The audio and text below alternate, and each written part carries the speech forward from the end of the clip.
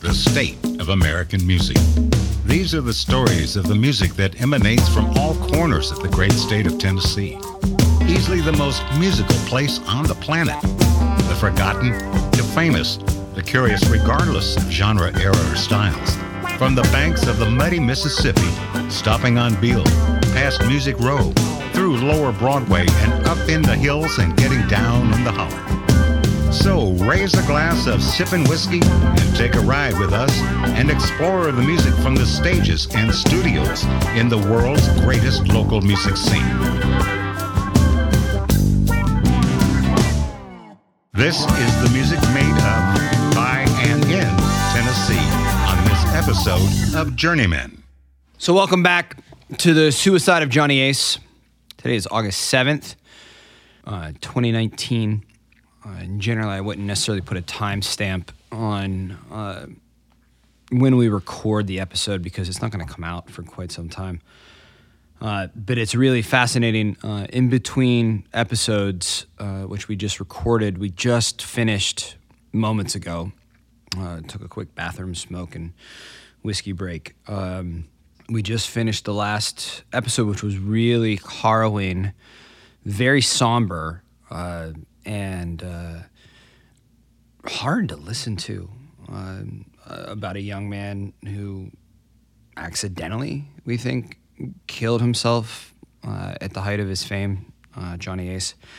And while we were sitting here just BSing between takes, Casey had read something that just popped up on his phone, and then Seth came out and said the same thing, that David Berman from the Silver Jews had died. How and why we don't know yet, but we thought it'd be appropriate to talk about an artist that has ties to Tennessee at a really weird, raw time in our story. Casey didn't really know much about the Silver Jews, and it was actually a point of conversation for a future artist for us to cover for reasons that'll become self-evident down the road later. Just the tone of this project is to cover music that's made in the state of Tennessee. And I don't think you can get really much different than Johnny Ace and the Silver Jews. But Seth, you've got some, you know this guy? I've met him a few times. Yeah. He's a friend of friends, and I know a few folks that have played with him in the past. And the last time I saw him was Thanksgiving 2018. Okay. At a Friendsgiving. And so, no, I didn't really know him, but I did meet him a few times and saw him at shows and things. And an eccentric character, to be sure, and one whose reputation precedes him in terms of contribution to rock and roll, in terms of, as a songwriter, but mainly as a lyricist. Someone who was definitely held in high esteem for his lyrics.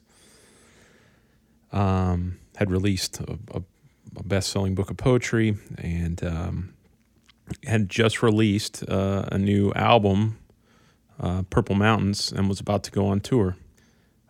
So it's this week, right? Yeah, it was just about to start. So yeah, it's it hits as heavy as it can without it being someone that you're very close to, or obviously the people that I know have been close to him for years. And yeah, it's a really sad thing, especially for a guy who has had struggles and had seemed to have emerged from that with maybe a new lease on his creativity and his music career. So it's, like you said, we don't know what happened yet. It's tragic regardless. Yeah, he'd been in town for a long time, and it's interesting to me because I've never met him, and I have a couple of Silver Jews records, and I know some people that have worked with the band, and a lot of friends of friends. And, they were a pretty big band in indie circles, right? Like, yes, they did a lot, and they were well respected. And Silver Jews, being an indie band based out of Nashville, for, I don't know, 15, 20, I don't know how long, but, a long time before Nashville was what it was, or, it was a bit of an anomaly in some regards, right? And so it was one of those sort of shining points that you can say, wow, this is cool. There's a really cool dude making cool music who lives here in town and, lives that life and works and does cool stuff that's not Music Row, and makes a living out of it. And he chose to make our home his home. Like you said, we don't know what happened. I know what I'm going to be listening to next week, right?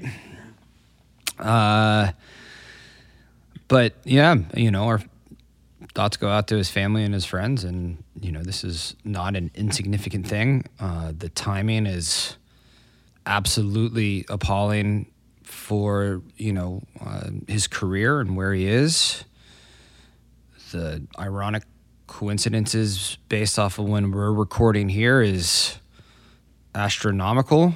In the grand scheme of things means nothing to anybody, but it's something to the three of us, considering we came off a really heavy episode last time, talking about the challenges of this life. It's sad. But back to Johnny Ace. Immediately in the early hours of December 26, the press put out the story of Johnny's death. It was broadcast in his hometown of Memphis in the wee hours of the morning, the day after Christmas. The remaining Beale Streeters and immediate friends, they went to the Club Handy and they went to mourn together. Now, the touring show had dates, and they were booked through that week, through the New Year holiday, and of course beyond. Evelyn Johnson, as the booking agent, had to call and cancel each of these shows.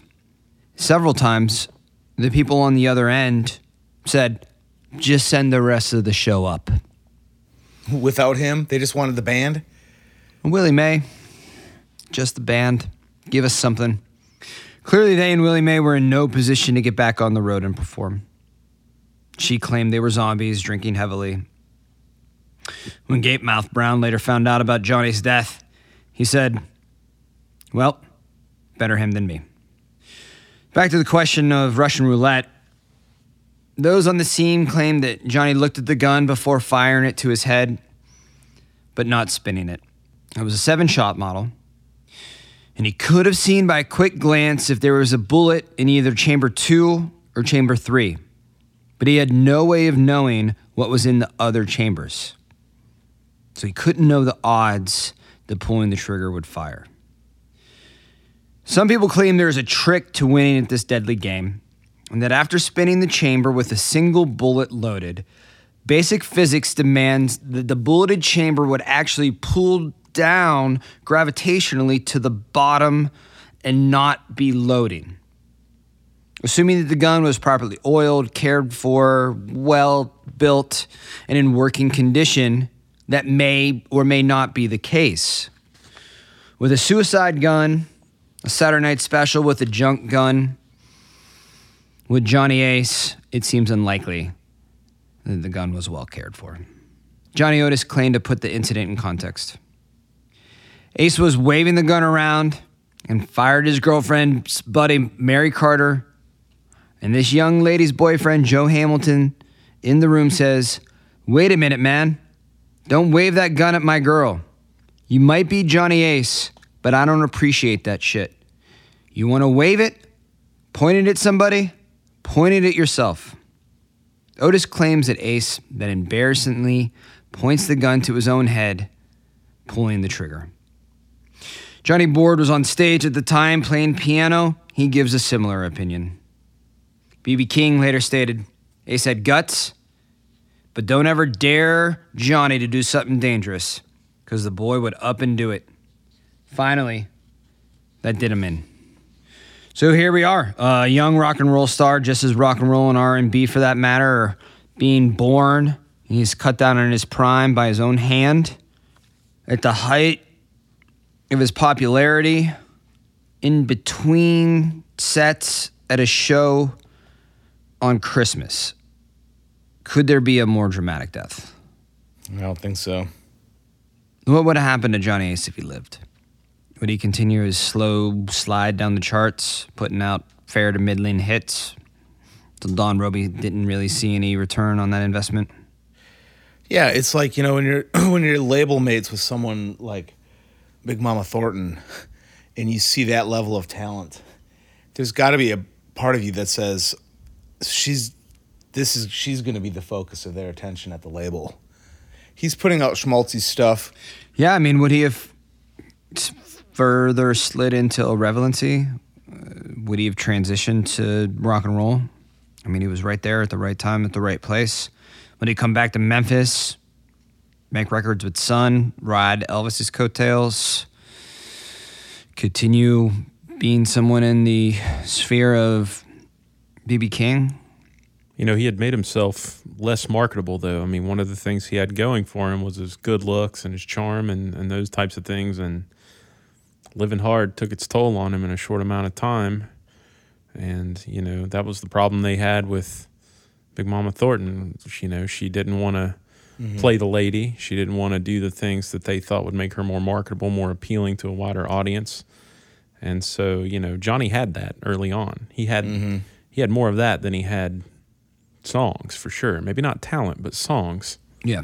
Maybe he did feel like he was at the end of his music career before anyone else realized it. I mean, maybe he thought that was all he had in the tank, and that was contributing to his depression. Of course, this is speculation here, but yeah, no, it's a great point. But maybe he could feel it. Yeah, it's tough when you don't see musically what you're going to do next, and you're just like you said, it's speculation. But he had a lot of demons, and they were starting to take the front stage in his life. If it hadn't been, playing Russian roulette, would it have been a James Dean thing or something? Who knows where it probably would have bubbled up in some form or other at some point in him doing something stupid. Yeah, he was doing other dangerous things besides playing with a gun. Right. This is not the only thing that, and it seems like the people around him, maybe this was just their hindsight being 2020. But guys like the comments that you just read with B.B. King and Johnny Otis and Gatemouth Brown, it seems like they know that they're not surprised. None of them are surprised that this happened, really. So that's telling too. Mm-hmm. So in this exact moment and in this horrifying scene, obviously quite later, James Salem, the writer of the late great Johnny Ace, succinctly wrote, "Johnny Ace the man was dead, but Johnny Ace the legend had just been born." As we've constantly been reminded through this story, Johnny Ace was a black star. Despite his huge success and his national profile, few in the mid-1950s outside of the black community even had a passing familiarity to his work or even his name. R&B was still an indie market, and with small regional players. By the end of 1953, the Negro market, aka race records, only accounted for less than 6% of American record sales. So sure, it made sense that no one had heard much about him outside of his core market, his core appeal. He could put 3,500 butts in seats and nearly sell out an arena on Christmas Day, but it's still relatively small in terms of the pop music culture and that market as a whole across the country. White press, especially Southern white press, didn't cover really any news from the black community at all. That was for the colored newspapers to talk about. That was their problem, their people, their issues, not for us. But the absolute sensationalism of this story caused even the New York Times to cover it, albeit buried deep into the newspaper. The Times states this: Houston, Texas, December 26. A Memphis, Tennessee band leader was shot to death playing Russian roulette last night while holding a pretty girl on his lap during a dressing room party. The police said John Alexander, 26 years old, leader and featured singer of Johnny Ace's band, died at the height of a big Christmas night dance in the city auditorium.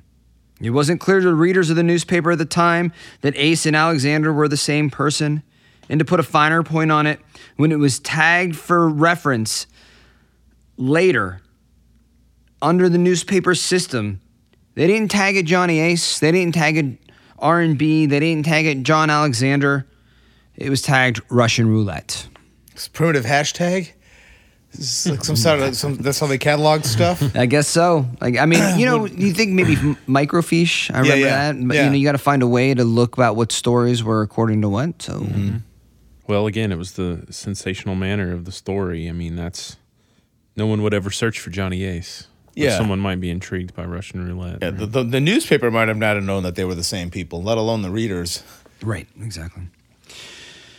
So while it was a small, unimportant story to the traditional press, it was clearly a huge deal to the nation's black press, with black papers across the nation retelling the story with the full implication to how it mattered to their readers. Pittsburgh Courier said, "Cards stacked against Johnny Ace in suicide." The Cleveland Call and Post said, "The singer lived as he died, amid a riot of gals, guns, and gaiety. And a number of Cleveland girls are trembling in their boots at the terrifying thought that they barely missed being a party to and possible victim of his penchants for playing Russian roulette." To be perfectly frank, if I had to go down, guns, girls, and partying hard actually sounds like a pretty good way to go. So Pittsburgh Courier and all your bullshit, hyperbole, it sounds better than it was. The body was shipped via rail from Texas back to Memphis for his family to recover and take Johnny home one last time. The funeral was held January 2nd, 1955, over a week after his death. One benefit of the week-long delay was for motherfucking Don Roby to get his promo man to document, spin, and push the details of this grisly death at this time to all of the press. They tried to push the whole mourning process as well, with notes out to the press on the funeral size, with photos of Roby and Evelyn Johnson getting off a plane in Memphis. Cutline's story, news release, to be released immediately. Final note, in the spiraling entertainment career of a singer-bandleader, John M. Johnny Ace Alexander Jr., was sounded last Saturday at Claiborne Temple AME Church in Memphis, Tennessee, home of the Peacock recording artist, with about 4,500 relatives, friends, fans, and others of the entertainment world present. Out-of-towners in Memphis for the funeral of the 26-year-old singer who lost to Russian roulette in a dressing room while playing a Christmas Day dance in the City Auditorium of Houston, Texas, included Don D. Roby, owner, Peacock Records, and Evelyn Johnson, owner of Buffalo Booking Agency. Mr. Roby and associates worked closely with Ace's family in arrangements for the funeral, which, excluding the one in October for political leaders E.H. Crump, was probably Memphis's biggest in recent years. The well-known Reverend Dwight Gatemouth Moore of Birmingham, Alabama, appeared on the formal services program. Claiborne Temple, which seats 2,000, could not hold the overflow crowd. Accompanying the picture in the upper right, it said, Evelyn Johnson and Don Roby arrive at Municipal Airport where they were met by Andrew Mitchell, Memphis promoter. Accompanying the picture in the lower left, members of the Johnny Ace Band leave the church with body. Including among the pallbearers was Harold Connor, who was reportedly being groomed to front the Johnny Ace aggregation. Roby wanted to have the services not at the church that Johnny grew up. Though his home AME pastor was in attendance and did deliver a eulogy, he did not want to have the services in one of the small, poor, rural churches that Johnny's father pastored in the Baptist tradition, but he wanted to have the services in the 2,000-seat Claiborne AME Temple, the largest AME church in town. They're still trying to get butts in seats. Of course, the services was at overflow capacity. Pallbearers included Little Junior Parker, Roscoe Gordon, among others, with the honorary pallbearers being, of fucking course, Don Roby, but also Evelyn Johnson, Willie Mae Thornton, Duke Staff, B.B. King, and members of the band, which in hindsight is pretty cool. The white papers in Houston printed a story all about the events, but both white papers in Johnny's hometown of Memphis never said a word. I'm looking at you, Commercial Appeal. WDIA, where a lot of this story got started, honored the dead local boy after the funeral by playing Johnny's song on the air. But Johnny's mother called into the station and forbade them from playing his songs on the air as a tribute during the services on the day they were honoring him, since she didn't want him associated with secular music. Originally, Don Roby wanted the services to be held in the huge Memphis megachurch that doubled as a convention center where MLK had recently spoke. But he wouldn't fund any of the needed funds to book the venue, and Johnny's family, of course, could not afford it. His mother was using a modest life insurance policy that she had still kept on Johnny to pay for the services, but clearly it was too modest for Roby's biggest payday. There was a lot of back and forth between Roby, Johnny's mother, his sisters, his estranged wife, over who would or could pay for Roby's version of a grand memorial service. Johnny's family assumed that Johnny was flush with cash. Don't forget that not that long ago, he comes back and just throws them a whole stack of $100 bills. He assumed that that money would then pay for anything that he would need. But Roby told Johnny's family that Johnny was broke. He went so far as to try and explain the different business dealings and what was owed and what wasn't owed, and how the music business worked, how per diems worked, and how royalties were out there, and why there was no money to be had. Where the funds came from to actually support the larger service at the Claiborne Temple is unclear. Yeah, a larger service was probably more fitting for this young man murdered by his own hand. It was appropriate for his friends and family and greater community, his fans, to be able to support him and be there and grieve together. But it was clearly more than what his mother's meager life insurance could cover. Where and how it was paid, who knows? So back to the morning. Johnny's part-time Houston girlfriend, who believed herself to be engaged to him, came to the service as well. She gave the family her first-hand account of the events of Christmas Day.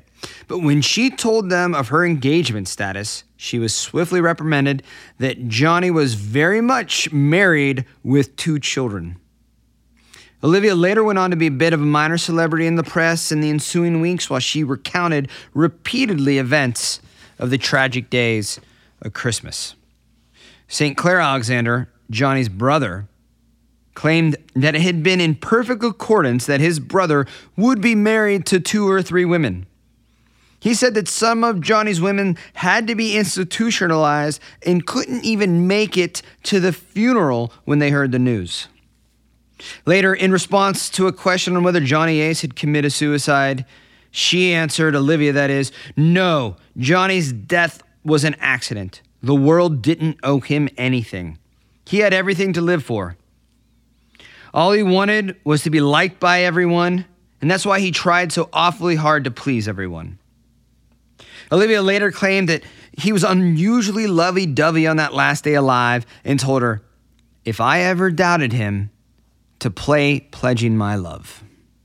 David James Mattis, despite being boxed out of his career after helping launch it, had said, Johnny Ace was the nicest, sweetest, quietest little guy, and when he died, I went down to the funeral parlor. I was the only white one there. They brought his body back to Memphis, and I was ready to cry. And I saw this great, big, fat, bloated elephant. It was just terrible what had happened, and I thought, God, you really copped out on me. You wouldn't have been all that. And when I thought, I couldn't have changed anything anyway. That's the way it would have been if you were in that business. And that's why I was glad to have gotten out of it. Thoughts? So Roby's already setting up the Johnny Ace band for, he's got his replacement at the funeral. Sounds like he's ready to go. Yeah. Well, it's no different than today when an artist dies. They skyrocket, on the charts and all this stuff. Everybody's around to make a buck off of them now that they're not here. Toni Morrison died yesterday. My very first thought was, well, I got to go read Beloved. Right? Yeah. It's that point when the listener realizes there's not going to be any new stuff from this person, and then all of a sudden, they're still releasing shit on Hendrix. Yeah. They're always finding demo tapes, even things that artist probably doesn't want the world to hear and never did. Yeah, Prince.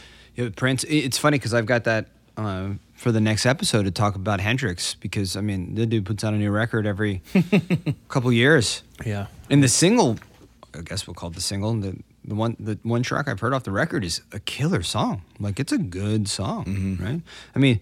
Tupac's still playing live. Yeah. It's easy to point Don Roby as a bad guy, or the music business as a bad guy, or pop culture as a bad guy, or Johnny Ace as the bad guy, or...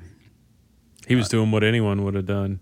Yeah. Actually, he was doing what anyone with the foresight and the single-mindedness of making money would have done. And on some level, you can justify it even in not even financial terms. Obviously... Exactly. He wanted to get the biggest church, and even that wasn't big enough for the people who it wasn't like they were selling seats to the place. It's church, right? So he was, he knew if we had it in the church that his dad was the preacher in, that there's no way people could come. So there is a way that he could sleep at night knowing that, even if it was I agree. Subconsciously, I'm priming for the next stage of something, to milk whatever I can out of this guy's career. I don't know if I see it that way.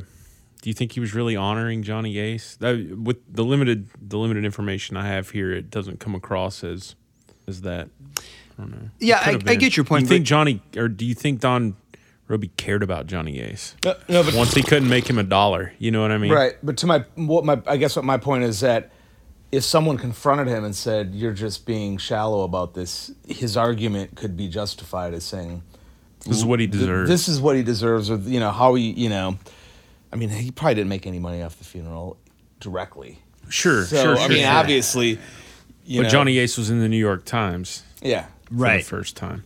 Right. We don't want to make it that calculated. Right.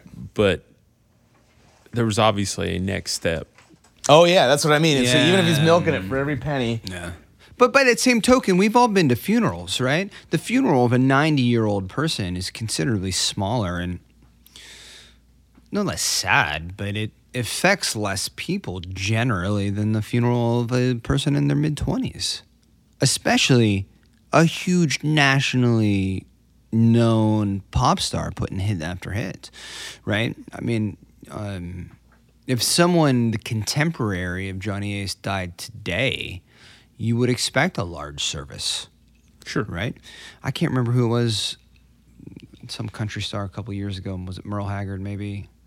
Died, and, it was an invitation-only service at the Ryman, right? The Ryman seats, 3,500 people too, right? Mm-hmm. Boy, I know they did that for George Jones, right? They might have done it for Merle Haggard as well. Yeah. But, the point is that, like, if you guys said, "Hey, man, we're going to go to George Jones's service," I'd be like, all right, yeah, sure. Even though I didn't know him, he affected my life, like, in a very positive way. Like, and you want to be part of that mourning process. And, I kind of want to talk a little bit about the death of artists that we know. And generally, I have a tendency to be really apathetic about it personally. Like, was that R&B star in the late 2000s or late 90s that died? Aaliyah? Was that her name? Mm-hmm. She died in a plane crash, am I remember? She did. And I remember I had some black coworkers at the time, and they were like really sad about it. And I was like, I don't know, like I didn't really care. I didn't know her music, and then not anything about her personally. And they were like, "This is a big, huge deal." And I'm like,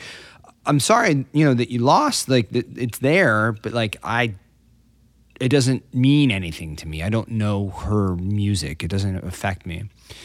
And sort of the inverse, a handful of years later, when Elliott Smith died under still a cloud. Gruesome circumstances. Yeah. I mean, it's almost bookends to this story. Did he kill himself? Or did somebody kill him? I mean, right? Yeah. But I remember being quite sad when Elliott Smith died, and I heard the news, and I had, with somebody else in the industry, was like, well, you didn't know him. And I was like, yeah, true. But like, I knew him. If you listen to his music, you knew him. If you listen to Aaliyah, you know her. Yeah, exactly. And I was a massive Nirvana fan at the height of, when Kurt Cobain killed himself. That was the first most direct connection I can make to this, and I was devastated. Yeah, where were you? I was in Florida. Yeah, I was in 6th or 7th grade, and I had a poster of him on my wall. Mm-hmm. And I took it down and I put his birth year and his death year underneath it, like wrote his birth year and his death year underneath it and hung it back up on my wall. And to the point where my mom was concerned and like actually talked to me about it. Wow. Yeah. Like noticed that I was this upset about it. Yeah. And he's one of many artists that people really, really gravitate toward that, died tragically. But for our generation, it was one of those ones. For our generation and the music that we listened to, it was a very poignant time. Yeah, it was. Well, and also, in a parallel to Johnny Ace, it was kind of at the beginning. I mean, Nirvana had been around, but they really hadn't been around that long. No, but they were already the biggest band in the world. Right. And to another parallel to Johnny Ace, which is funny, not long before Cobain committed suicide with a gun, he played with a gun in a Rolling Stone cover shoot, right? Do you remember those photos? I don't remember that. There's photos of him with the band, and he's playing with a gun, and he's got it to his head, and he's very brashly kind of playing with this gun. It's interesting. So guys like this sort of, well, I say guys, artists like this, they can sort of telegraph it in a way. Yeah. And again, I mean, I stand firm, and I think that Johnny's was an accident. Kurt Cobain's obviously wasn't. But they still, there's something about their own mortality at being famous or being given opportunity and being looked at and being put on a pedestal. There's something that affects your psyche and your perception of yourself. Yeah, I agree. Casey, where were you when Kurt Cobain killed himself? Do you remember the moment? Yeah. Well, I remember I found out I think it was on a Saturday or a Sunday. It was on a weekend, I think. Because I remember I was a senior in high school, and I remember one of the girls that I was friends with called me crying. And I hadn't heard about it. I hadn't seen it on the news. I was out farting around doing something, and I came home, and she called me and was just in tears about it. And I will admit that I liked a lot of the Nirvana-esque bands of that era, but Nirvana was not one that I was... I mean, I knew a lot about them, but I didn't have any of their records. I listened to Pearl Jam and Soundgarden and all that stuff. But and it was after that I started buying the records and going, holy shit, I heard these on the radio, but this other stuff, So it didn't really affect me as much, other than the fact that I had friends calling me crying about it, and I realized how important he was and that band was to some of my close friends. Mm-hmm. Yeah. So I was on spring break my junior year of high school, flying back from Spain after being there for like a week and a half, 2 weeks or something like that, a week and a half. And I had gone to a Spanish record store, and I had bought 2 records. One, a Beatles release of Magical Mystery Tour it was obviously a mid-release, and this is actual vinyl that I bought in a Spanish record store in the mid-1990s to put it in context. And it was all in Spanish, and I thought that was neat. And then I bought In Utero. And I don't remember if it was like a Spanish or a European release or not. I'll have to go look at it at home tonight. And I heard it on the news while flying over the Atlantic. He just bought this tonight on a plane. Yeah. April 94, right? Mm-hmm. Yeah. And funny thing, I'd also bought a toy pistol in Toledo, and I put it just in my bag like I normally would. And then while changing airports in Amsterdam, I got really shaken down by a gigantic cadre of the Dutch immigration team, and very heavily questioned. Because of the gun. Well, what the hell are you doing, man? Why are you putting a gun in your bag? It was a replica and not real. Apparently, the Dutch police needed to hear that, and they knew that once they opened my gear. But yeah, that was a weird time.